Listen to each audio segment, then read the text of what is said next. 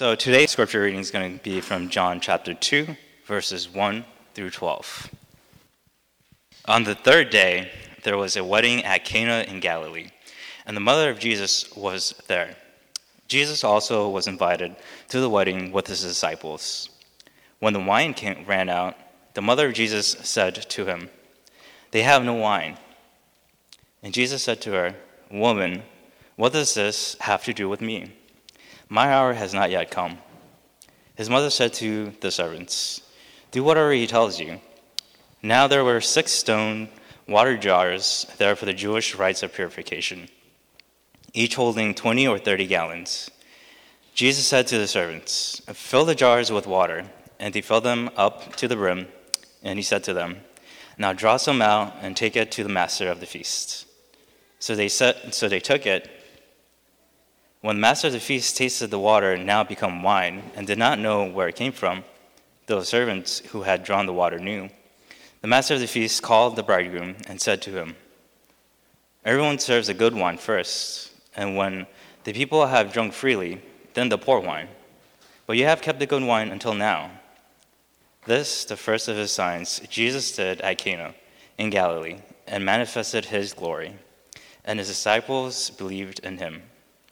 After this, he went down to Capernaum with his mother and his brothers and his disciples, and they stayed there for a few days. This is the word of God. Good afternoon, everybody. It's good to see you all today and worship God with you. Thank you, Tito, for reading God's word to us. Yesterday morning, a wedding between a prince and his gorgeous bride. It captured the imaginations of people all over the world, myself included. I loved it, personally. But today, I hope you'll allow your mind to travel to another wedding. There's no royalty. There are no celebrities at this wedding, at least not the kind that we're used to seeing. But people have been talking about this wedding for over 2,000 years. It was the scene of Jesus Christ's very first public miracle. He's at a wedding, at this party, the wine runs out, so he turns water into wine, and he keeps the party going. And at first, when you look at this, as James pointed out earlier, it might look more like a magic trick than a legitimate miracle. But if you look closely, what you're going to see is that what Jesus does here is so much more meaningful than it might appear. There's a richness that we can't even look at all of it. The Gospel of John gives us 7 miracles, just 7 of the miracles that Jesus performed. John calls them signs, and he's super selective about the ones that he decides to share with us. So look at what he says, for instance, in chapter 20, this passage that we keep coming back to again and again. It says there in John 20, verse 30, "Now Jesus did many miracles," or did many other signs, "in the presence of the disciples, which are not written in this book. But these are written so that you may believe that Jesus is the Christ, the Son of God, and that by believing you may have life in his name." So there are many other signs that Jesus performed in the presence of many people. But you see why John writes this book and he shares these specific miracles? He tells us it's so that you would see for yourself who Jesus is and receive the new life that comes through him. Now, I want us to also look at verse 11, which is at the very end of this little story that we're looking at today. Chapter 2, verse 11. It says, "This, the first of his signs, Jesus did at Cana in Galilee and manifested his glory, and his disciples believed in him."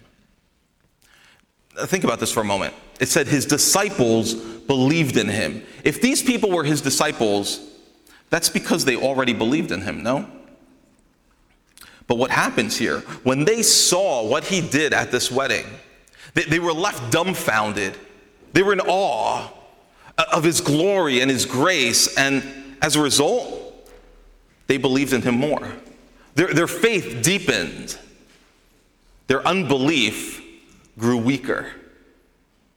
That's why each of us, all of us, we need to look at this story today. We all need to see Jesus here so we can see his glory and believe in him. Whether it's for the first time that we believe in him, or whether it's so that your existing belief, whatever existing belief you have, would mature, would grow deeper. Do you want that? Are you at least open to that? If you've come in here with no belief in who Jesus is, maybe even very little knowledge of who he is, are you open to and do you desire to know more? Perhaps to believe in him. And if you've already believed in him, but maybe your faith, it feels weak, it feels fragile, he seems so distant, do you want your faith to mature and deepen? Or at the very least, are you open to that? What I've been praying over this week is that each of us would desire that deeply and that we'd be open to it as we come to God's word. So how do we see, because John says that when Jesus performed this miracle, he manifested, he displayed his glory. So the question we want to ask is, how does Jesus display his glory in this event? And like I said before, there are many ways, plenty of them. We're going to look primarily at just one way. Here it is. Jesus displays his glory here by showing us that he rescues us from shame. Jesus rescues people from shame. Now you could say that differently. You could say he covers shame or he takes shame away. However you want to put it, I've put it this way. He rescues us from it.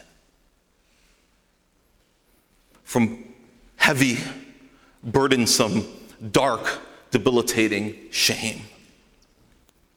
I want to invite you to pray with me before we get into this word.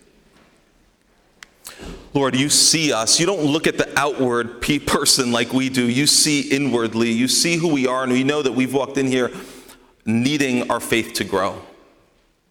We need to believe in you more. We need to know more of who you are, see more of who you are, and trust you more deeply.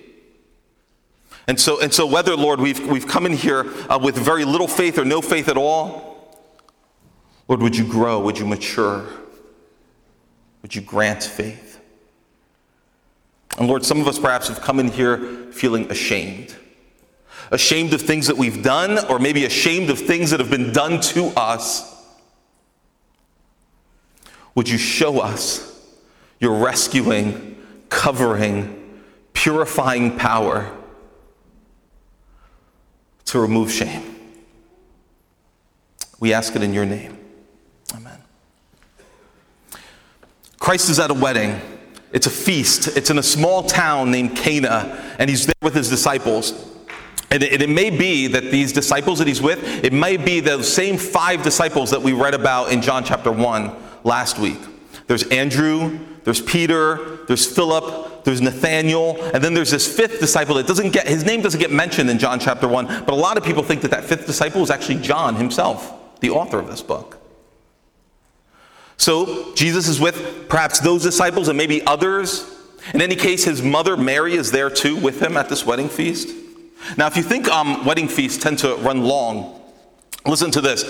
In the first century Jewish culture, they ran up to 7 days. 7 days of food and wine and music and celebration. But at this wedding, in the middle of all of that partying, the wine runs out. And this is a bigger deal than you might think, because it was the groom's responsibility to provide enough food and wine for everybody at the wedding for the full duration of the feast. And if you ran out of food or you ran out of wine, you would face extreme embarrassment. This is a shame culture. Okay, so running out of food or wine meant you would lose face, you lost your reputation. Get this, you could even be sued by your guests. So this is a defining moment for this groom. Not just because it's his wedding day, but because he has failed miserably on his wedding day. Maybe he didn't have enough money to provide enough wine, or maybe he just didn't plan well enough. Either way, he didn't live up to his clear social expectations. And so now he faces serious consequences for all of that. Now, think about what a terrible way this is to start a marriage. Imagine what his new bride thinks of him. I wonder if she asks, I asked you and asked you again, did you get enough wine? Did you plan? You said yes. You said, don't worry about it. Imagine what his in-laws think of him. Not to mention the entire city. This man is a failure. So Mary, Jesus' mother, she's aware of what's going on. She tells her son. They have this very odd exchange that happens in verses 3 and 4. We're not even going to look at that today. When I preached on this passage before, I kind of described or tried to explain a little bit of what's going on there. I'm not even going to do that today. What I want us to do is jump right to verse 6 and read from verse 6. There were 6 stone jars there for the Jewish rites of purification, each holding 20 or 30 gallons, all right? So they're stone, they call them jars in the scriptures. They're more like these big stone tubs. They were tall, thick, heavy, 20 to 30 gallons each, which means that we're looking at, 120 to 180 gallons of water altogether. Jesus says to the servants, fill those jars with water, and they filled them up to the brim. They would have already had water in them, by the way, but he says, fill them up to the top. Verse 8, and he said to them, now draw some out and take it to the master of the feast. So they took it, and when the master of the feast tasted the water, he was testing it, right? He tastes it, now become wine, and did not know where it came from, though the servants who had drawn the water knew. The master of the feast called the bridegroom and said to him, everyone serves the good wine first, and when people have drunk freely, then they bring out the poor wine. But you have kept the good wine until now. Jesus saves the day. He saves the wedding by bringing out just the right gift. He knew exactly what this couple needed. Now, many times I think that when we read this passage, and when I've read it in the past, I think, wow, Jesus is displaying a great deal of love and kindness towards the guests at this party. And that's absolutely true. But what I want us to see today is that he's displaying a great deal of grace and love and care for this groom. He saves the bridegroom. He provides better wine than this guy could have ever come up with. And imagine what this does for that young groom's reputation. His status has just skyrocketed. He was about to become a pariah in his community, facing possible litigation, humiliation, embarrassment, scolding from his in-laws. Instead, he's the man. What a guy. Brings out the best wine last, and better wine than we've ever tried before at any of these weddings. New Hope, when you try to figure out what to do with this passage, or you try to figure out how this applies and what it has to do with your life, I want to encourage you to start here. This is one good starting place. We are the bridegroom. You and I. We are the ones who have fallen short, and we are the ones who desperately need someone to intervene and provide what we have failed to provide. Romans 3:23 puts it this way, for all have sinned and fall short of the glory of God. That's us, each of us. That's the bridegroom too. He fell short. We have fallen short. Verse 24 of Romans 3 says, and are justified by his grace as a gift through the redemption that is in Christ Jesus. We have all fallen short, but we can be made right by this gift. The gift that Jesus brings. For one thing, this means that you and I don't need to be afraid to admit that we're failures. You don't need to be afraid to admit that to Jesus. And really, you don't even need to be afraid to admit that to others. This means that you and I don't need to keep up appearances and pretend that we have it together. This groom did not have it together. And Jesus sees that, steps into that mess, and rescues him from the mess that he made. For some of us, our sin and our failures have filled us with shame. Shame before other people, and they fill us with shame before God. So we try to cover those sins up, and we try to cover up those failures. We scramble to make up for our shortcomings. We work hard to get other people and to get God to say, well done. Like he's a guest at the party and we need to impress him. And all the while we lose sight of this. Jesus knows your failures. He knows you're a mess. Even this past week, Jesus has seen your small acts of dishonesty and selfishness. He saw how you perhaps poorly stewarded the things that he gave you, like time and money. If you're a husband, he knows that you haven't loved your wife the way he loves the church. If you're a parent, he knows how unloving you've been towards your kids. You see all that too, of course, and you're ashamed of it, and you hope that no one else notices it.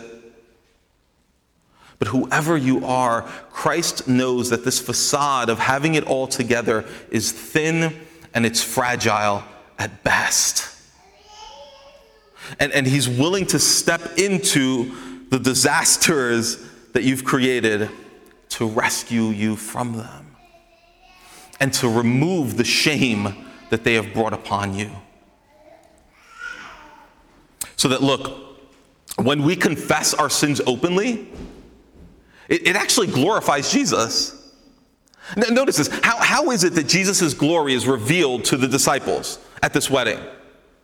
It's when they see how he responds to the failures of this inadequate, underprepared couple. His glory is revealed when their shame is revealed, and he responds to it with grace, with rescue. We miss opportunities to see Christ's glory when we hide our failure and we pretend that we have it all under control. And we even make it harder for other people to admit their sins. We make it harder for other people to admit their failures when we try to keep up appearances. But when we confess our sinfulness, what does it do? It highlights the grace and glory of Jesus Christ. And it helps others to see that grace and glory for themselves and begin to admit their own failures and their own sinfulness. There's only one impressive person at this wedding feast. That's Jesus. And we don't need to impress him. So own your inadequacies, own your sins. He won't shame you. He'll rescue you and cover you. For some of us, we don't just carry shame over our sins. Some of us carry shame. We're ashamed because of what others have done to us. The way that you've been treated or hurt in your past maybe fills you with shame. You feel like, how could I allow this to happen to myself? You don't want people to look at you, to see you. You don't want people to see the real you. Maybe you feel shame over experiences that were outside of your control. Things that you could not have prevented, although you wish you could have prevented them. And now you feel like you're defined by those experiences. I wonder if this groom felt a little bit of that. Maybe he had done his best to prepare for this wedding, but it just wasn't enough. He didn't have enough. And now he just wants to hide. That's what shame does, isn't it? It drives us to hide ourselves from others, to hide ourselves from God. We don't want the glare of anyone upon us. Because when people look, they're going to see the one who failed. They're going to see the one who didn't live up. Maybe your parents have or had expectations of you that you haven't lived up to. Or you can't live up to them. Or maybe you haven't even met your own expectations. Maybe that's where the shame comes from. You compare yourself to others and you feel awful. Do you know how any of that feels? Do you know what this feels like? I'm going to go out on a limb and ask this question. Anyone ever have one of those public nakedness dreams? Ever? I'm not going to dwell on this. I'm going to go on. But do you know what I'm talking about? You're at work or you're at school or you're in some public place and everything's fine. Maybe you're teaching, you're giving a talk, or maybe you're just engaging in business as usual, and all of a sudden you look down and you're not wearing any clothes, and you freak out. You've been disrobed. You cannot hide. You have been put on display, and it's absolutely horrifying, and you can't wake up quickly enough. What's that about? I was doing some reading, and I think there's lots of ideas and theories on what that's about. The one that seems to make most sense to me is that it has something to do with fear that people will see the real you. Fear that people will know what you've done or what's been done to you. That people will either, on the one hand, see you as a fraud, or on the other hand, they'll see you as more broken than you've ever let on that you really are. Jesus moves towards people like you, the ashamed. Those who either have failed or have been failed, or both, and feel ashamed because of it. Jesus moves towards you. You are desirable to him. We see it in this Gospel of John later on. When we get to John chapter 4, we're going to look at how Jesus intentionally makes a beeline towards a place where he knows there are unclean people, and he meets an unclean woman who's so ashamed that she can't even show her face in public in the middle of the day. She has to show up in public when others aren't around. And he goes to her, and he has one of the longest conversations in the Gospels with her about her shame and about her sin. And he brings rescue to her. We see it in the way that Jesus interacts with Peter later on in the gospel, his disgraced disciple who lied and betrayed him and is filled with shame. And Jesus, after he resurrects from the dead, he makes a beeline for Peter. He says, "You don't have to find me. I'm coming after you to cover your shame." If you're struggling in this way, you feel perhaps loathsome,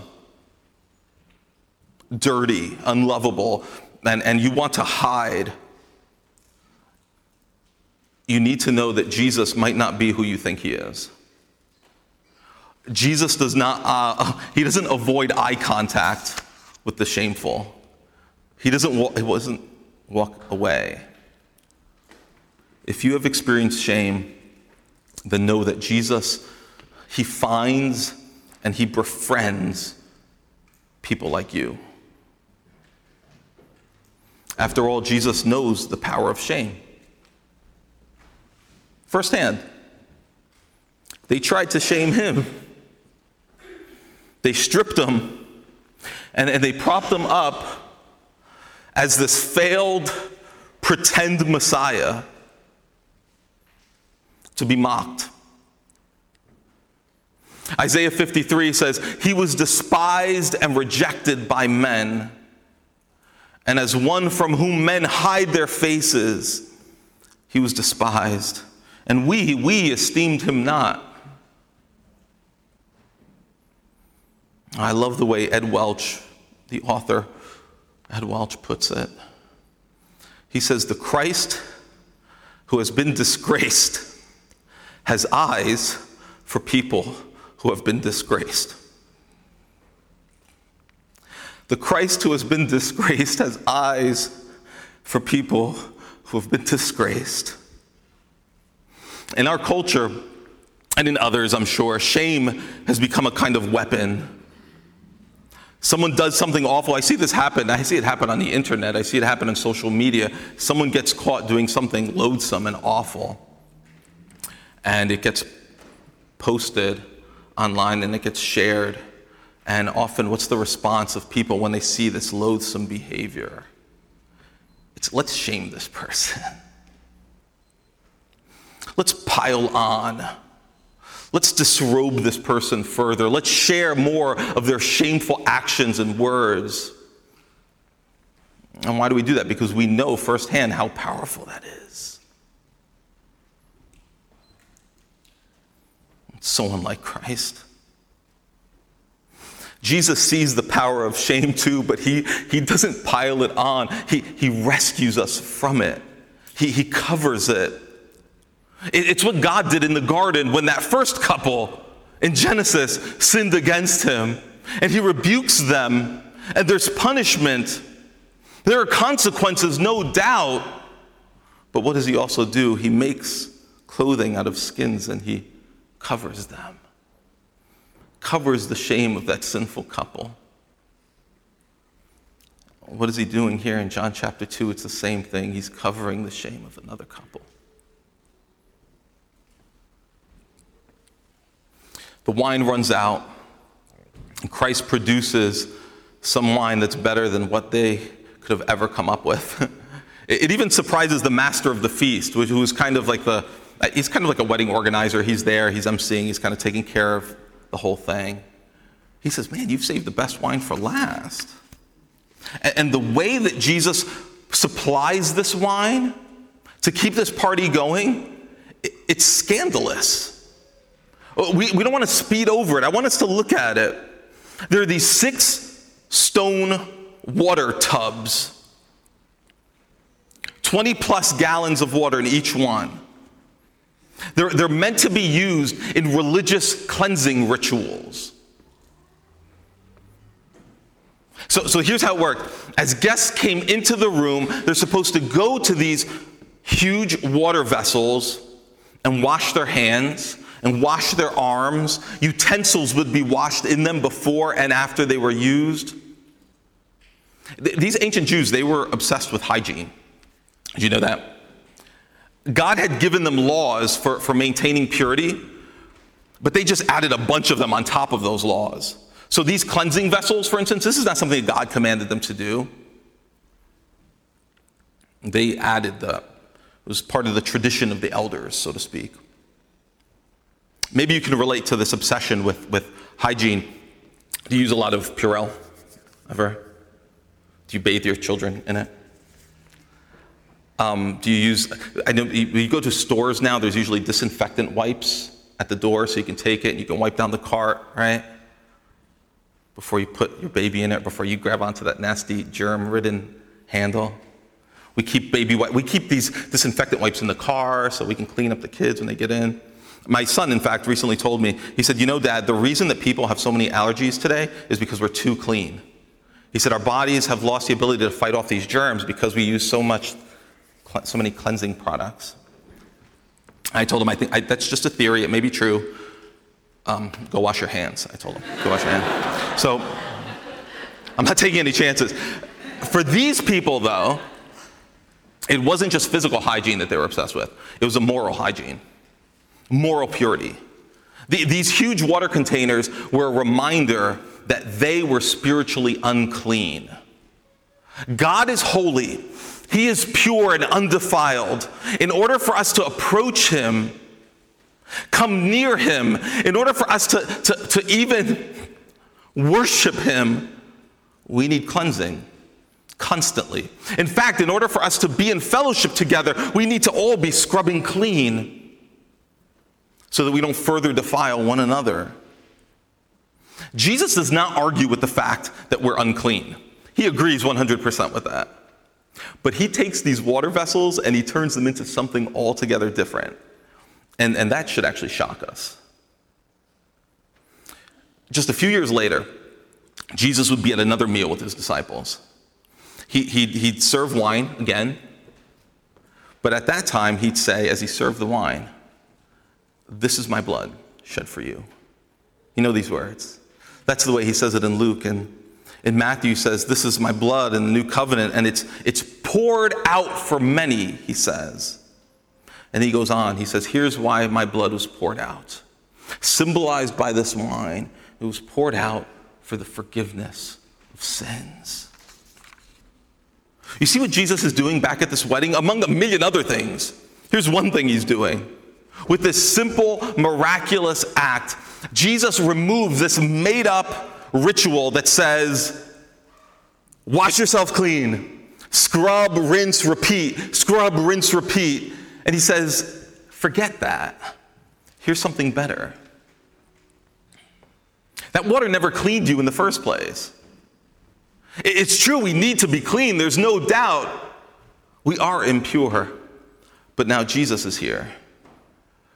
And he cleanses with his own blood. That's the reality, one of the realities that this wine is pointing us to. Forget the ritualistic cleansing, whatever your ritualistic cleansing might look like. Listen to what John says. This very same author, he wrote in a letter called 1 John, we call it 1 John. He says there, the blood of Jesus, his son, cleanses us from all sin. I wonder if John remembered that wedding in Cana when he wrote those words. Certainly he remembered what he saw on the cross. And then years later in Revelation chapter 7, he gets a glimpse. This same author, same guy, gets this vision of what's coming in the future. And he writes of people from every tongue and tribe and nation who have been washed in the blood of the Lamb. They're pure, no more shame, no more dishonor. They can stand fully confident before the holy God because they are completely clean. As we stand here today, maybe we have cleansing rituals. Things that you do either to make yourself feel clean and unashamed, or things that you do to distract yourself from your uncleanness and shame. Maybe you play mental tricks on yourself. Maybe you do particular religious duties and you feel like if I do these things, if I read my Bible enough, or if I pray enough, or if I go to church enough times this month, or if I do certain things, if I do certain good things to outweigh the shameful thing, then maybe somehow I can escape this burdensome sense of shame. Maybe you turn to impulsive, addictive behaviors because they distract you from your shame. But then you found that they only keep bringing more shame. And so you repeat the cycle. Whatever cleansing or distracting rituals you might use, Jesus is here saying they're all useless. And he's saying that by his death on the cross, he cleanses from all sin. And he does this for anyone who will simply admit their uncleanness and believe in him for cleansing. As Jesus sat at this feast, he still had a few years to go before his crucifixion. That's why, by the way, he says to his mother back in verse 4, he says, the hour has not yet come. Often when that phrase shows up in the Gospels, John, he says it often. It usually means, or always means really, the time for my death, my crucifixion is not here yet. But it was coming. And Jesus knew that it would be there soon enough. And with this sign that he performed at that wedding, Jesus is foreshadowing that death. He's announcing the arrival of something so much better than all of our scrambling to tidy ourselves up and to cover ourselves up and to hide. He's announcing the arrival of something that brings true and permanent cleansing, something that brings true rescue from sin and from shame. You know what this story also shows us? Jesus doesn't just take away sin and shame, he replaces it with blessing and joy. In the New Testament, wine, like I said, is often a symbol of Christ's blood. Right? We see that at the Lord's table, communion. But throughout the entire Bible, Wine is also a symbol of some other things, including this. It's a symbol of abundant blessing and abundant joy. The prophet Joel, he says, "And in that day the mountains shall drip sweet wine, and the hills will flow with milk." You see what he's saying? He's pointing to the future, and he's saying abundance and joy are coming. The prophet Amos, he puts it this way. He says, "Behold, the days are coming, declares the Lord. The mountains shall drip sweet wine, and the hills shall flow with it." These verses speak of the day when Christ returns and God's kingdom arrives in full. Wine means that things are good. Wine means there's no lack. Wine means there's abundance. It points to the true happiness that will come when God makes all things new. And his plan to restore fallen humanity and to restore this fallen world is finally fulfilled. You see, water into wine, it's not a magic trick. Water into wine is an announcement that God's kingdom is coming. It has arrived when Jesus arrived, and it is coming in fullness when he returns. And in that kingdom, sin and shame are out, and blessing and joy are in. Have you ever noticed how much the Bible talks about food? Like I said, God's kingdom blessings are described as these delicacies, right? Wine and milk and honey and dates, bread. But also coming to God, coming near to God is often described as coming to a table, sitting down with him, invited to eat with him. Why? Why is nearness to God described in that way? It's because we know that eating around the table together, that's intimate. That's family and friendship and welcome. But there's more than that. You see, God wants us to know that his presence means that we will have everything we need to fill us. We sang about this just a few minutes ago. He satisfies our appetites so that to know Jesus truly is to be filled. It's to drink deep of his Spirit. It's to taste and see that the Lord is good. That's why hundreds of gallons of wine at a wedding is the perfect symbol to mark the arrival of Jesus. Because on the one hand, it points to cleansing by his blood, no doubt. But on the other hand, it points to abundant, delicious gladness. Jesus doesn't just rescue us from sin and shame. He replaces that sin and shame with blessing and joy in abundance. That starts now, but it does not end now. It just begins now, but it continues into eternity. And it gets bigger and better as we go on. Jesus doesn't just bring a bottle to the party. He brings these huge vessels and then he fills them to the very rim, so that even as those servants tried to reach some out, it must have spilled over the edges. I really like weddings. That's why I watched Harry and Meghan tie the knot yesterday. I really enjoy going to them. I feel like officiating weddings is one of the best parts of being a pastor. Maybe it is the very best for me anyway. It's awesome. Jesus likes weddings too.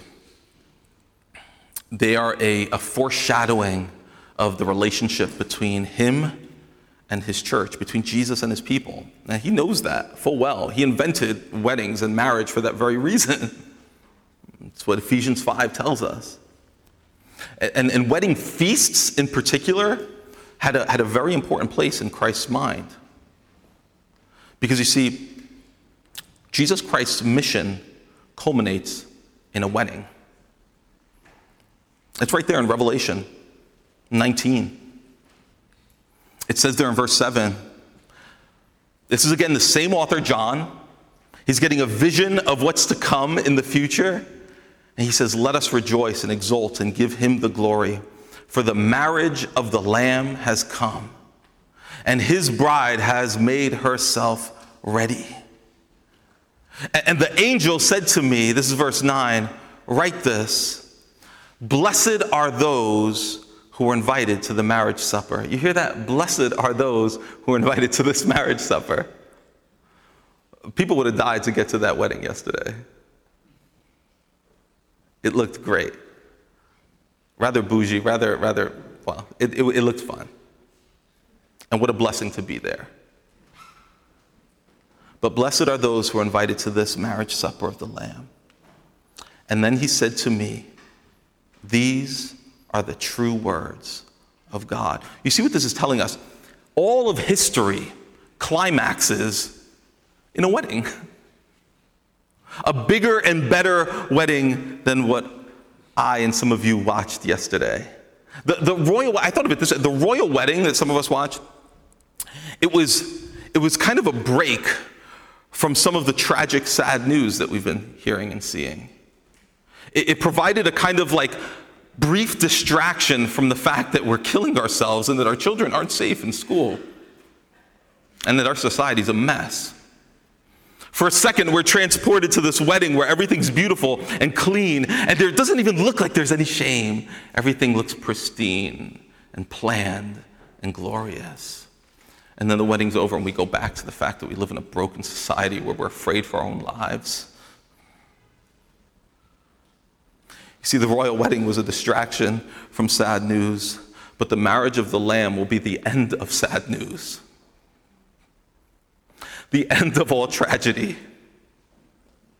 And believing in Jesus now translates us into a place at that table where every tear is wiped away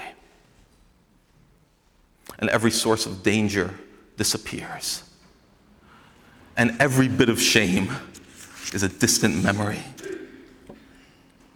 Jesus came to bring blessing and joy, and that begins now, but it just increases as time goes on into eternity. Remember what the master of this feast said? He said, everyone serves the good wine first, but you kept the good wine until now. I think that's something of what Jesus does. He brings us blessing and joy now. He erases shame now in small ways, powerful but small ways. But he's saving the good wine for later. If you're in a relationship with Jesus, then it only gets better. And it also means that your relationship with him is a covenant that he will not break. You are his bride by faith. Some of you say amen to that. Some of you, or maybe inside you say amen. Some of you are a little uncomfortable with that you are a bride of Christ. Get used to it. If you have believed in Jesus, get used to it. You are his bride, beloved and beautiful, and without blemish before him. There's comfort and there's peace in that, once you get over the awkwardness. I'm talking to you brothers especially. Jesus' attitude towards you is not unpredictable.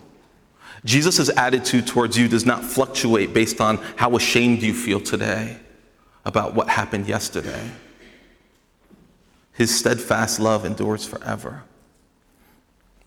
In a moment, we're going to take the Lord's Supper. And this is not a meal for perfect people. On the contrary, this is a meal for people who are deeply displeased with themselves. This is a meal for people who hunger and thirst for righteousness. And this is not a ritual that we come to when we take this bread and this cup that somehow cleanses us. It doesn't do that. But each trip to this table, Jesus reminds us of how he was broken to restore and rescue us from sin and shame. And with each trip to this table, Jesus reminds us that there is a better feast with him ahead. So I invite you to pray with me.